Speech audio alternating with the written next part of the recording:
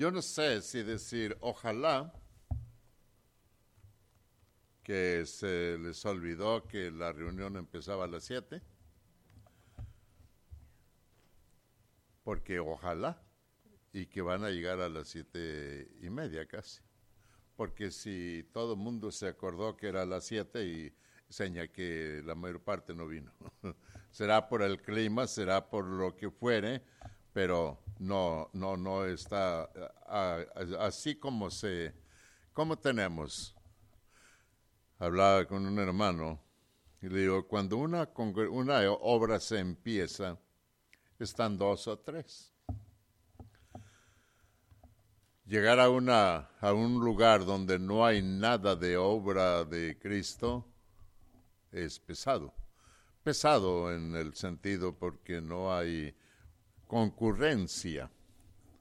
Ya cuando hay una familia que se interesó, 2 familias, 3 familias, y de pronto una familia no vino y ya vino nada más una, pues muy poquito. Cuando vienen los 3, pues es más animado porque hay 8, 10, 11 personas. Y también cuando una congregación más fuerte, que vienen 40, 60 y de pronto llegan 15, 20, pues no está acostumbrado a que vengan unos 30, 40. Y de pronto vienen nomás 15, será por el frío. Será por el frío. Quizá hoy es el primer día de frío en este lugar, muy probable. Hoy está frío, está fresco, pero no hay problema. Proverbios capítulo 23, no hay problema en sí, porque este frío de aquí en adelante, muy probable que va a empezar a arreciar en ratos más fuerte.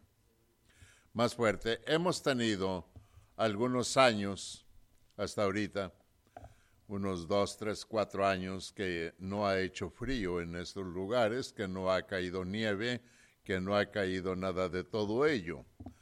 ¿Quién sabe cómo irá a estar este año? Yo le digo a alguien, ojalá que cayera una nevadita de unos 40 centímetros, unos 50 centímetros de alto siquiera, para ver algo nuevo. Pero eso es lo que uno piensa, lo que uno quisiera, pero Dios es el único que toma sus decisiones y el único que ya lo tiene marcado para el día de mañana, para el próximo mes y también para el mes de enero. Los primeros días de los meses de enero es cuando pega más fuerte el frío. Las actitudes o nuestras actitudes o sus actitudes determinan la victoria o determinan la derrota. Mis actitudes determinan la victoria para conmigo o simplemente la derrota para conmigo.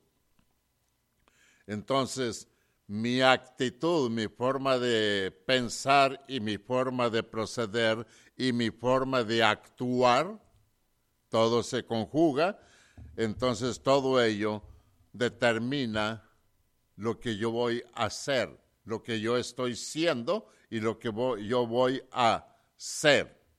No a hacer también, pero a hacer en el día de mañana.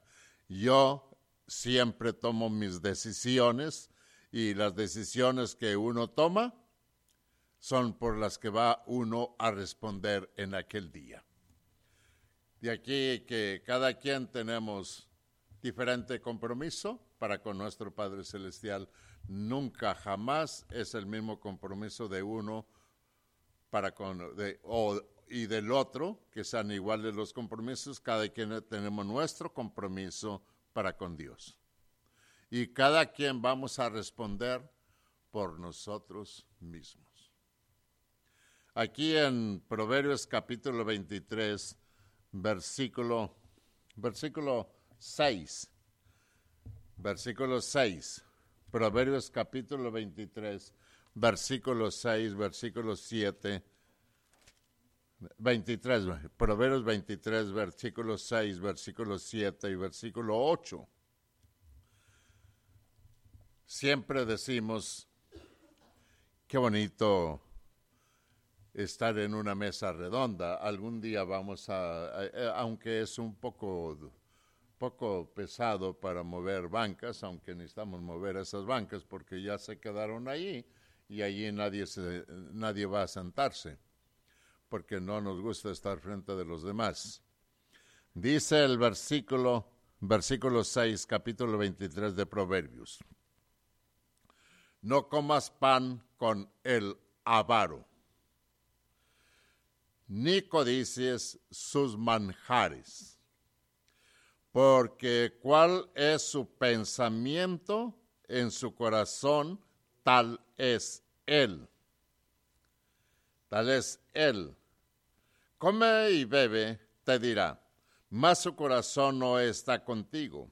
Vomitarás la parte que comiste y perderás tus suaves palabras. Es lo que dice el versículo 8. Y nosotros en este tiempo en que estamos es los tiempos que más convivimos y más comemos junto con alguien. En los fines de año, ¿será porque hay más comida? No, todo el año tenemos suficiente comida gracias al Todopoderoso y gracias a nuestro Padre Celestial. No tenemos hambre, aunque en este país hay hambre. Hay hambre también, físicamente. No toda la gente tiene abundancia. Hay familias que tienen problemas económicos.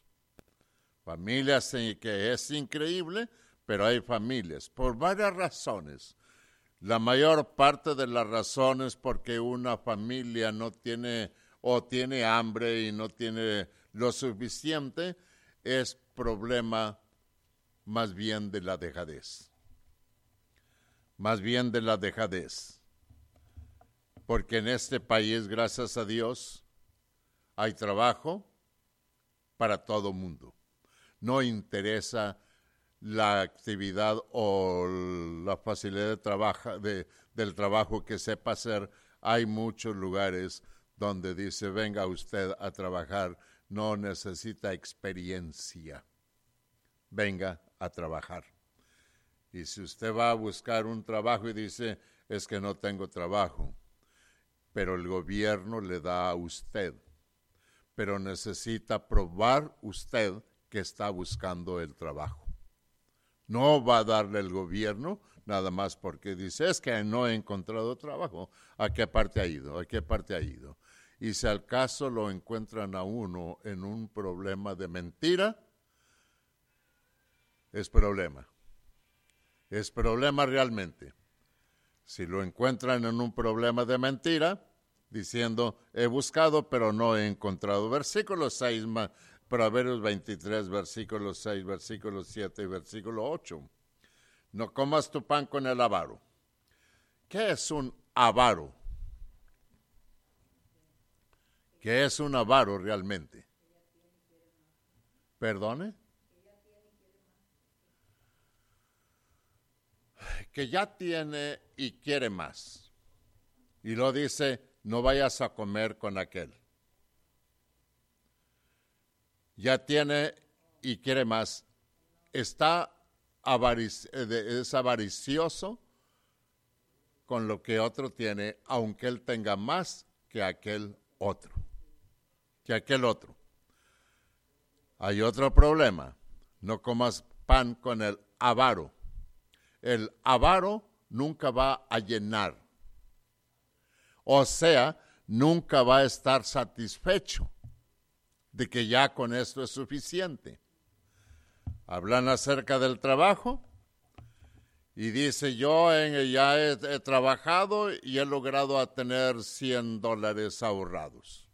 Pero usted, ¿cuánto? Yo estoy trabajando y luchando porque me faltan $2 para completar los 100. Y tengo la meta de completar los 100. Llegaba el momento en cual completa los $100. ¿Ya le da gracias a Dios? Sí, le da gracias a Dios, pero empieza a ahorrar para juntar otros $100. ¿Cuándo vamos a terminar? Nunca. Nunca vamos a terminar. Siempre queremos tener $1 más. $1 más. Está bien.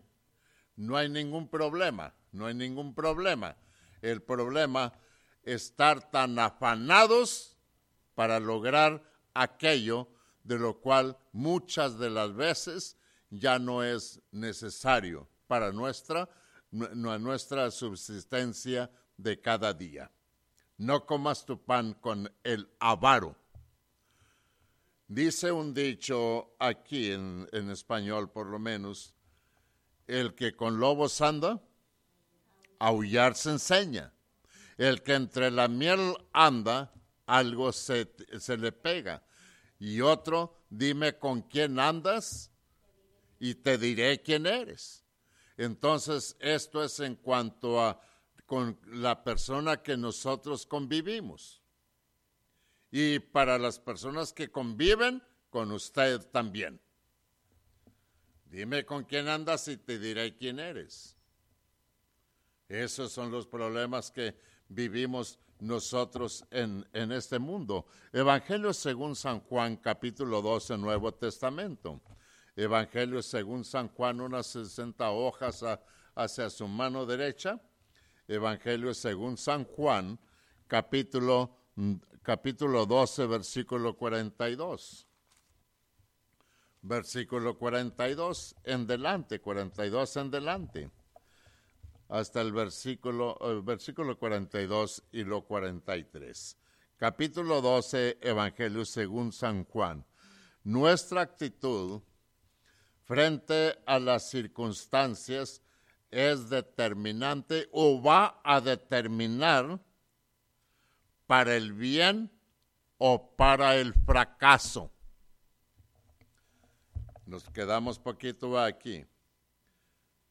Mi actitud frente a las circunstancias va a determinar, yo voy a determinar para el beneficio o para el fracaso.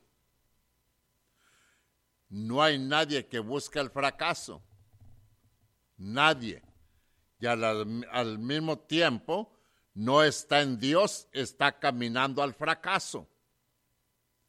Cada paso que esté dando está caminando a fracasar no físicamente, sino que en lo espiritual está fracasado o fracasada. Aunque no lo desea, pero con la actitud lo está pidiendo a gritos. Fracasar es una forma de decir realmente no se esforzó en nada. ¿Cuánto se esfuerza la gente para buscar a Dios? En verdad, ¿cuánto se esfuerza para buscar a Dios? ¿Sufre? Muy poco. Muy poco sufre. Para las cosas físico-materiales sufrimos. Nos esforzamos y dejamos de hacer otra cosa para lograr alguna otra más. Y la gente, muchas familias se esfuerzan tanto que se endrogan para que su hijo, su hija o sus hijos o sus hijas logren la carrera. Se esfuerzan bastante. ¿Cuánto se esfuerza la persona para buscar a Dios? Otra vez. Tal parece que la palabra de Dios y Dios ha puesto los medios para que llegue hasta dentro de su casa. Y aún así, no quiere recibirla. Hace tiempo que no tenemos aquí campaña de andar evangelizando. Cuando anduvimos evangelizando, unos meses toda esta área, usted llegaba, tocaba, la persona abría la puerta, pero no la otra puerta de tela. Dígame, Mire, venimos hablándole de la palabra ahorita no tengo tiempo. El 80-90% no tengo tiempo. Venga después. Eso de venga después, solamente para tapar el ojo al macho. Solamente para no correrlos descaradamente. No tengo tiempo. ¿Por qué el humano no tiene tiempo para Dios? Y es una actitud, una reacción, una forma de decir, una forma de actuar que yo no me explico por qué. Ni usted se explica porque usted ya conoce lo de Dios. Y si le pregunta a una persona que no conoce lo de Dios, es que no quiero compromisos. ¿Está bien? Yo le doy la razón, usted no quiere compromisos. Pero que Dios no la deje o no lo deje. Porque si de pronto amanece con las 2, 3 de la mañana con un dolor de jar, inmediatamente a con Dios. Dios mío, ayúdame. Ay, Dios mío, quítame este dolor. Ahora sí está Dios allí. Y quiere que le ayude Dios en su problema. ¿Acaso Dios es un hospital? ¿Acaso Dios es un enfermero? ¿Acaso Dios es una medicina para curar lo físico nada más? No, Dios no viene a curar lo físico, sino lo espiritual y de paso lo físico. Pero no primeramente lo físico. De lo físico es secundario, porque ¿quién estaba enfermo y murió enfermo?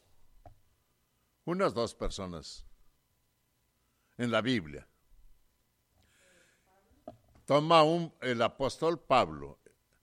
¿Y cuántas veces oró Pablo a Dios para que le quitara su enfermedad? 3 veces he clamado fuertemente para que me quites este aguijón que tengo problema en la carne. Y Dios le dijo, Pablo, está bien. Bástate mi gracia. Con eso tienes. ¿Quién tenía enfermo a Pablo? ¿Quién le puso aquel aguijón? Dios. Dios. ¿Para qué? Para que no se ensoberbeciera. Porque Pablo, el único ser humano que fue hasta el tercer cielo, a la mera gloria de Dios, y lo vino a la tierra otra vez.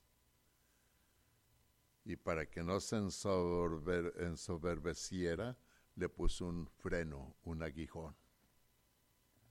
De lo contrario, el apóstol Pablo diría, yo fui hasta el tercer. Cálmate, Pablo. Asosiégate.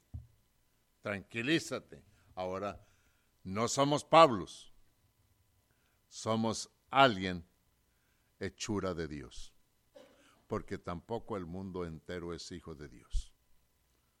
Ya lo hemos visto mucho de esto. Versículo 42 y 43, aquí mismo otra vez. Con todo eso, Evangelio según San Juan, capítulo 12, 42 y 43.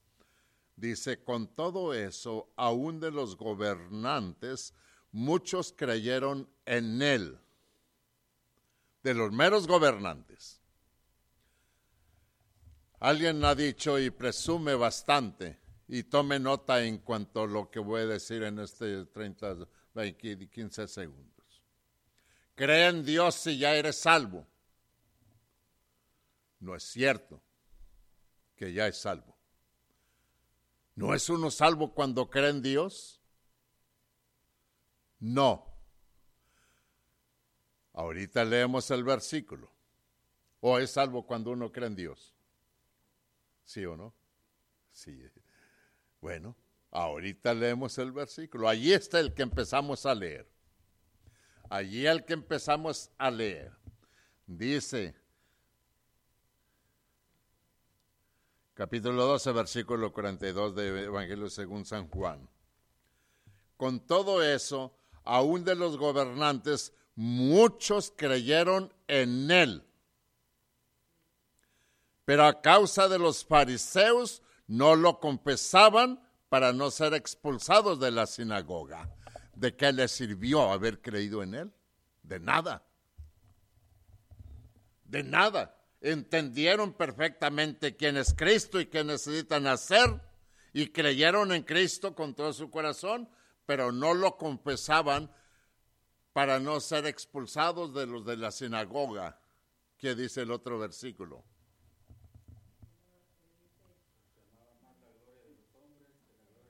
Porque amaban más la gloria del mundo, del humano, del hombre, más que la gloria de Dios. Qué cerca están de la salvación y qué lejos de la vida eterna. ¿Cuánta gente hay así ahora? ¿Por qué la humanidad no busca a Dios? Porque no quiere dejar el mundo. La pecaminosidad abiertamente. Es que si yo obedezco a Dios y sigo como ando, me va a ir peor. Atóyese más, métase más hasta el fondo y feliz eternidad en el infierno. ¿Por qué? Porque no quiso dejar la mala vida. ¿Cuánto nos dura? Si es que vale la pena decirlo, el disfrutar del mundo aquí en la tierra. Una persona que disfruta del mundo y está metida hasta donde fuere, ¿cuánto tiempo le dura un promedio? ¿Unos 80 años? No. ¿Unos 60 años? Tampoco. Tampoco. Porque si empezó a los 16, 20 años a meterse a lo del mundo, el mundo se lo traga a uno más rápido.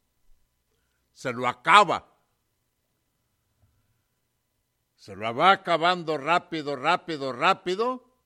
porque está entregando toda su juventud al mundo y se mete al vicio, y el vicio destruye a la persona, físicamente. Entonces, ¿cuánto tiempo estuvo entregado a aquello? 35, 45 años. Y ya, a los 60 años, ya está más sehualca que barbaridad. Qué triste, y advierte, con todo respeto, así la realidad. Vea usted una persona que está en Dios desde su juventud y vea otra persona de la misma edad que solamente ha estado en el mundo y la pecaminosidad del mundo. Se refleja en su físico lo que es el mundo.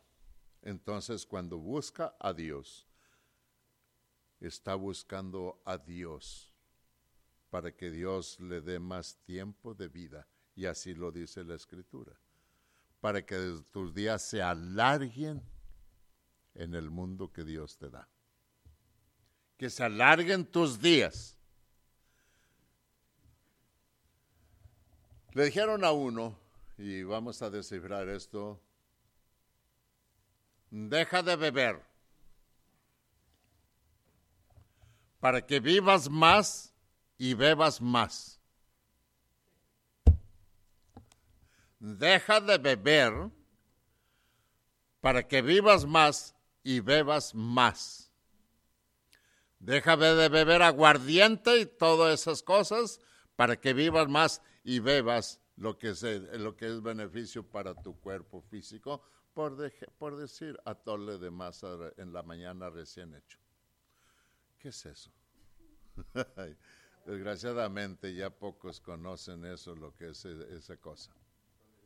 Y deja de beber el whisky y aquello que te entorpece.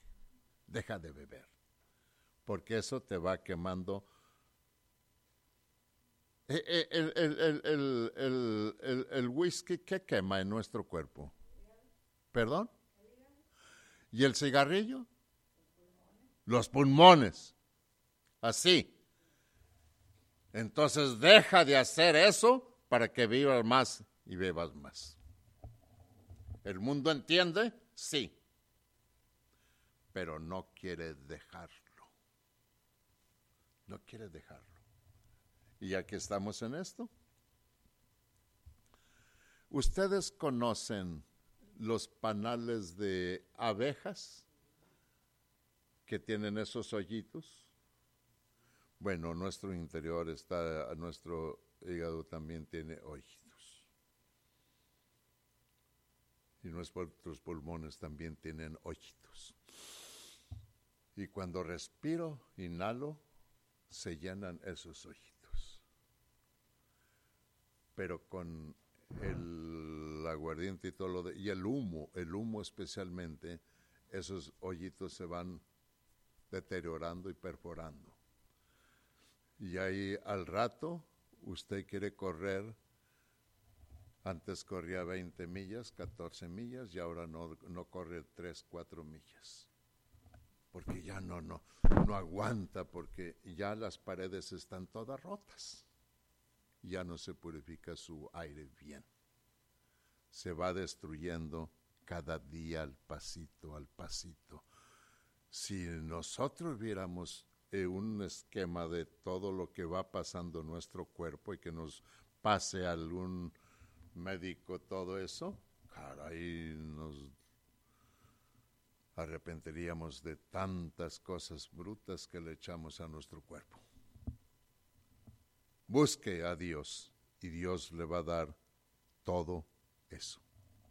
Todo eso aparte de lo que es la salvación de su alma.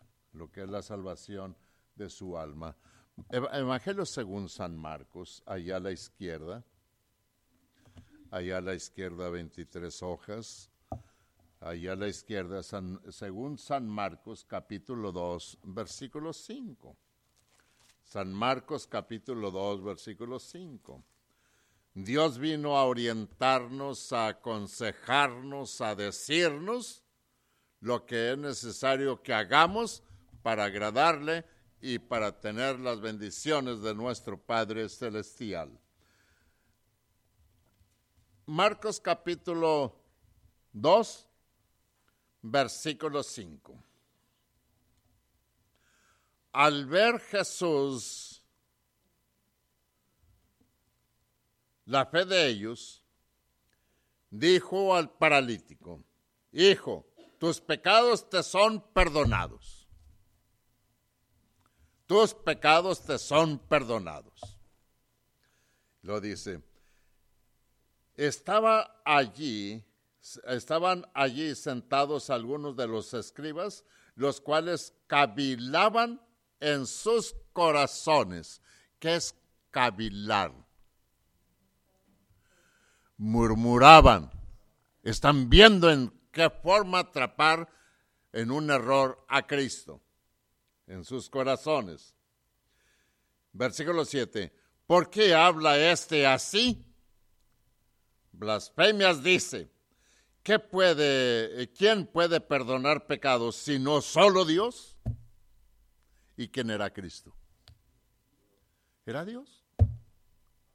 ¿Era Dios allí? Y conociendo luego Jesús, versículo 8, en su espíritu que cavilaban de esta manera dentro de sí mismos, les dijo: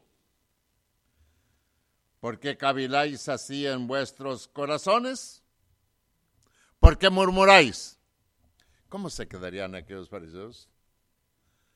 Caray, adivina y sabe nuestros pensamientos. Y le hace la pregunta al versículo 9. ¿Qué es más fácil decir al paralítico: tus pecados te son perdonados? O decirle: levántate, toma tu lecho y vete. ¿Qué es más beneficioso? ¿Que Dios le perdone sus pecados o que lo sane de la parálisis? ¿Qué es más importante? ¡Ay, que sane! O que le perdonen sus pecados. Y ahora sí pensemos nosotros, si estamos enfermos, ¿qué sería mejor que Dios haga por nosotros?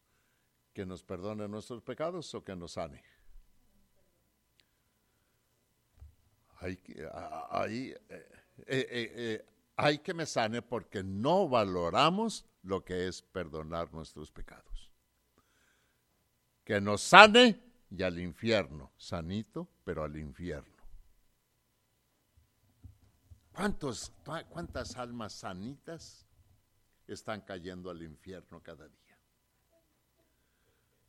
¿Cuántas almas sanitas caen al infierno? Otra vez aquí mismo. San Marcos capítulo 2, versículo 43. No, perdón. 12, capítulo 12, 43. Pero ahora el que tenemos acá, Marcos capítulo 2, versículo 5 hasta el versículo 12. Marcos capítulo 2, versículo 5. Marcos capítulo 2, versículo 5. ¿Por qué hablaste así? ¿Qué caviláis? Versículo 8. ¿Qué es más fácil decir? Versículo 9. Pues para que sepáis que el Hijo del Hombre tiene potestad en las tinieblas para perdonar pecados, dijo al paralítico, a ti te digo, levántate, toma tu lecho y vete a tu casa. Este hombre recibe el perdón de pecados y recibe la sanidad. Primero, perdón de pecados. Gloria a Dios. Ahora, vete a tu casa sanito. ¿Cuánto estaría agradecido este hombre para con Cristo?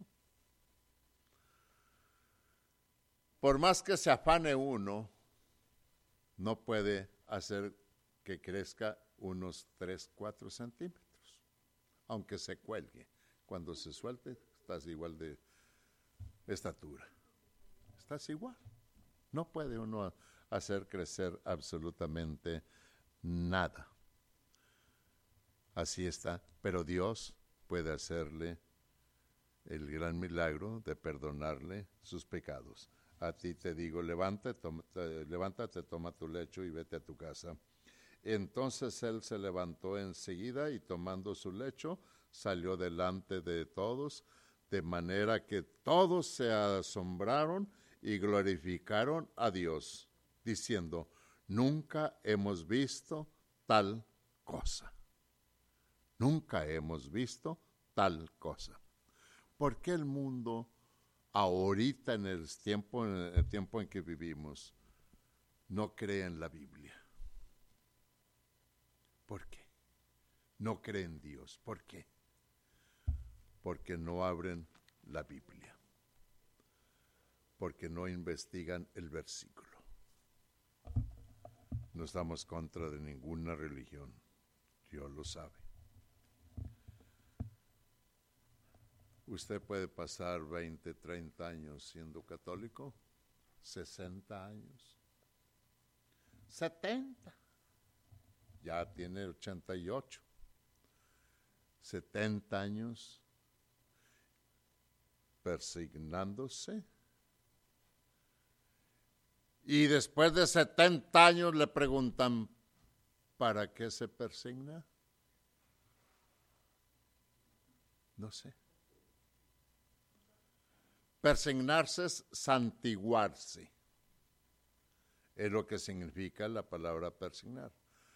Pero ¿por qué se persigna cuando va pasando frente a una estatua, a un ídolo? ¿Por qué? Porque para persignarse hay que persignarse ante quien le perdona los pecados. Si cabe decir, está bien. Porque Dios está en todo lugar. Entonces en todo lugar puede persignarse. Cristo no mandó a persignarse a nadie. A nadie. El persignarse salió muchísimos años después de que Cristo ascendió al cielo. Costumbre, costumbre, costumbre solamente. Y la gente defiende más otra vez, Catecismo Católico, con todo respeto. Es más sagrado las costumbres, la tradición, más sagrada la tradición que la misma Biblia. Si la tradición lo dice, y si la Biblia lo dice, ellos creen más en la tradición. Hace muchos años estudiamos el catecismo en Puebla, México, con una familia católica totalmente, con 2 sacristanes o monaguillos, sacristanes, Mauro y Beto, así se llaman ellos. Y dice la mamá de ellos: está bien, venga, estudie, pero quiero la Biblia católica. Excelente. Excelente, yo le traigo la Biblia católica y estudiamos en la Biblia católica. ¿Y se atreve? Claro que sí, porque la Biblia católica y esta Biblia es exactamente la misma. Solamente que la Biblia católica tiene 7 libros llamados apócrifos, y allí mismo lo dice en sus libros. Tobías, Judith, etcétera, libros apócrifos. ¿Qué quiere decir apócrifo? No inspirado. Y ahorita tenemos la tecnología, tenemos la facilidad y tenemos tanto adelanto en la ciencia que solamente el que no quiere entender nunca va a entender. 7 libros apócrifos. Esta no los tiene. Pero apócrifo quiere decir no inspirado. Y aquí dice: toda escritura es inspirada por Dios. Y ya lo que se le pegó después, ya no es inspirado por Dios. El libro apócrifo se le pegó después. ¿De qué habla? Yo le ruego que usted que quiera, estúdielo. Porque dice sabiduría: los formadores de ídolos son una vanidad, pues ni los había antes, ni los habrá jamás. Sobrevino la muerte en el globo terráqueo, súbita muerte del humano, y se murió uno de los importantes, y al que como hombre acaba de morir, formó de él un retrato y empezó a venerarlo y a adorarlo como Dios. Origen de la idolatría. Allí en Sabiduría, capítulo 13 y capítulo 14. Tome nota de ello. Ay, que voy a consultar. Vaya y consulte. Vaya y consulte. Y entonces, si está en lo correcto, que vea que es favorable, adelante y sígalo. Y si ve que es mentira y usted la sigue, está peor que loco. Porque el señor Ruperto Ledesma está buscando en la calle Bond 146. Oiga, mire la calle Bond 146.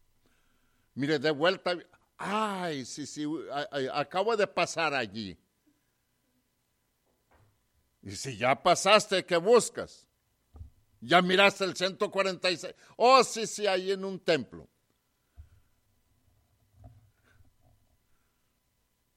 Y sigue preguntando. Ese hombre no sabe. Pregunte y cuando lo encuentre en la Biblia, haga lo que dice el versículo. Y cantidad de gente pregunta: hermano, ¿dónde puedo encontrar la verdad? En la Biblia. Juan 8:32, y conoceréis la verdad y la verdad. Oh, sí. Ah, sí, Juan 8:32. Y conoceréis la verdad. ¿Y qué más? Y la verdad os hará libre. ¿Libre de qué? Libre de error, libre de engaño, libre de mentira. Para que entiendas y conozcas lo que es la verdad. ¿Mentiras cuántas hay en el mundo? Miles. ¿Verdades como cuántas más o menos? Una sola. Una sola verdad y cantidad de mentira. ¿Qué corre más rápido? ¿La mentira o la verdad? ¿Perdone? Ay, bendito sea Dios. A lo mejor. Pues la verdad corre más rápido. Porque cuando la verdad alcanza la mentira, y ahí la mata, y te llamabas. La verdad trae su paso. Encuentra la mentira y la mata a la mentira y sigue la verdad. Porque la verdad es eterna y la mentira es del diablo. El diablo es mentiroso desde su principio. Y usted vea, ¿qué es verdad? Ay, que yo creía que veníamos del chango. Ahora encuentro que no podemos venir del chango porque un ser humano se mete con una changa, nace un changuito y ese no puede engendrar, sino solamente de la misma especie. Entonces no venimos del chango y encuentra a otro, somos hechura de Dios. Hasta allí llegó la mentira que venimos del chango. Dice el hijo a la mamá: oye, mamá, ¿es cierto que venimos del chango? Dice, bueno, mira, yo no puedo contestarte porque no conozco toda la descendencia de tu papá. Hay que echarle la culpa a alguien. Pero no la de ella, porque ella no viene del chango. Así es. Usted es hechura de Dios, no de un chimpancé. El chimpancé nace chimpancé y toda la descendencia brinca en los árboles. Y jamás, porque vamos a la evolución, si el changuito evolucionó hace 1600 años, de allí que el primer changuito que evolucionó y ya se hizo hombre, de allí en adelante todos empezarían a hacerse hombres. Y nada más uno. Cierto es que llevan cierta similitud al humano, ¿verdad? Y nosotros con ellos también. ¿Quién sabe? Pero no hay problema. Otro versículo. Segunda de Reyes, capítulo 5, Antiguo Testamento. Segundo libro de Reyes. Capítulo 5. Segundo libro de Reyes, capítulo 5. Versículo 11.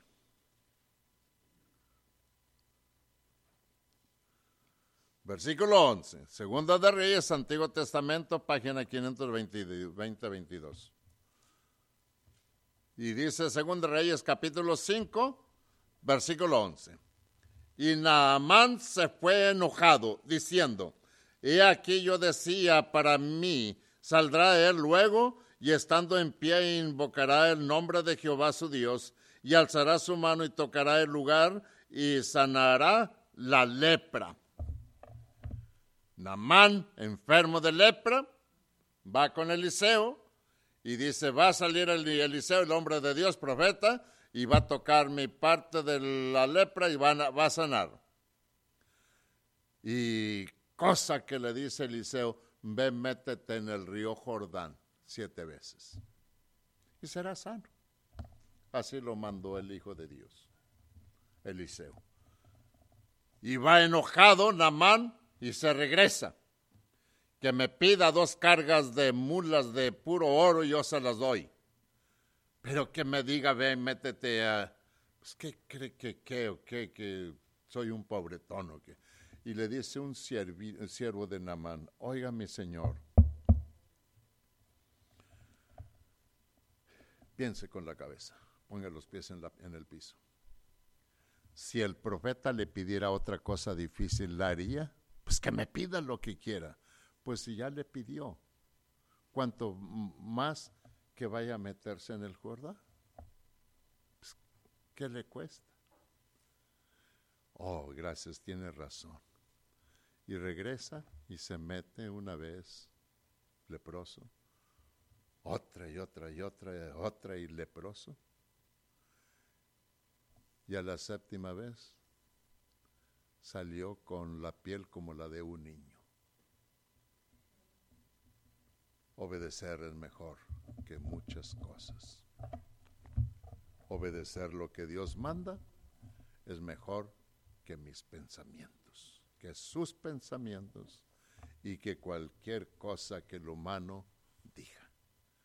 Cumpla con la voluntad de Dios y obedezcamos a Dios siempre, porque le vamos a dar cuentas en aquel día. Bendiciones, lea la Biblia, leamos la Biblia, obedezcamos la Biblia. Que Dios me le guarde.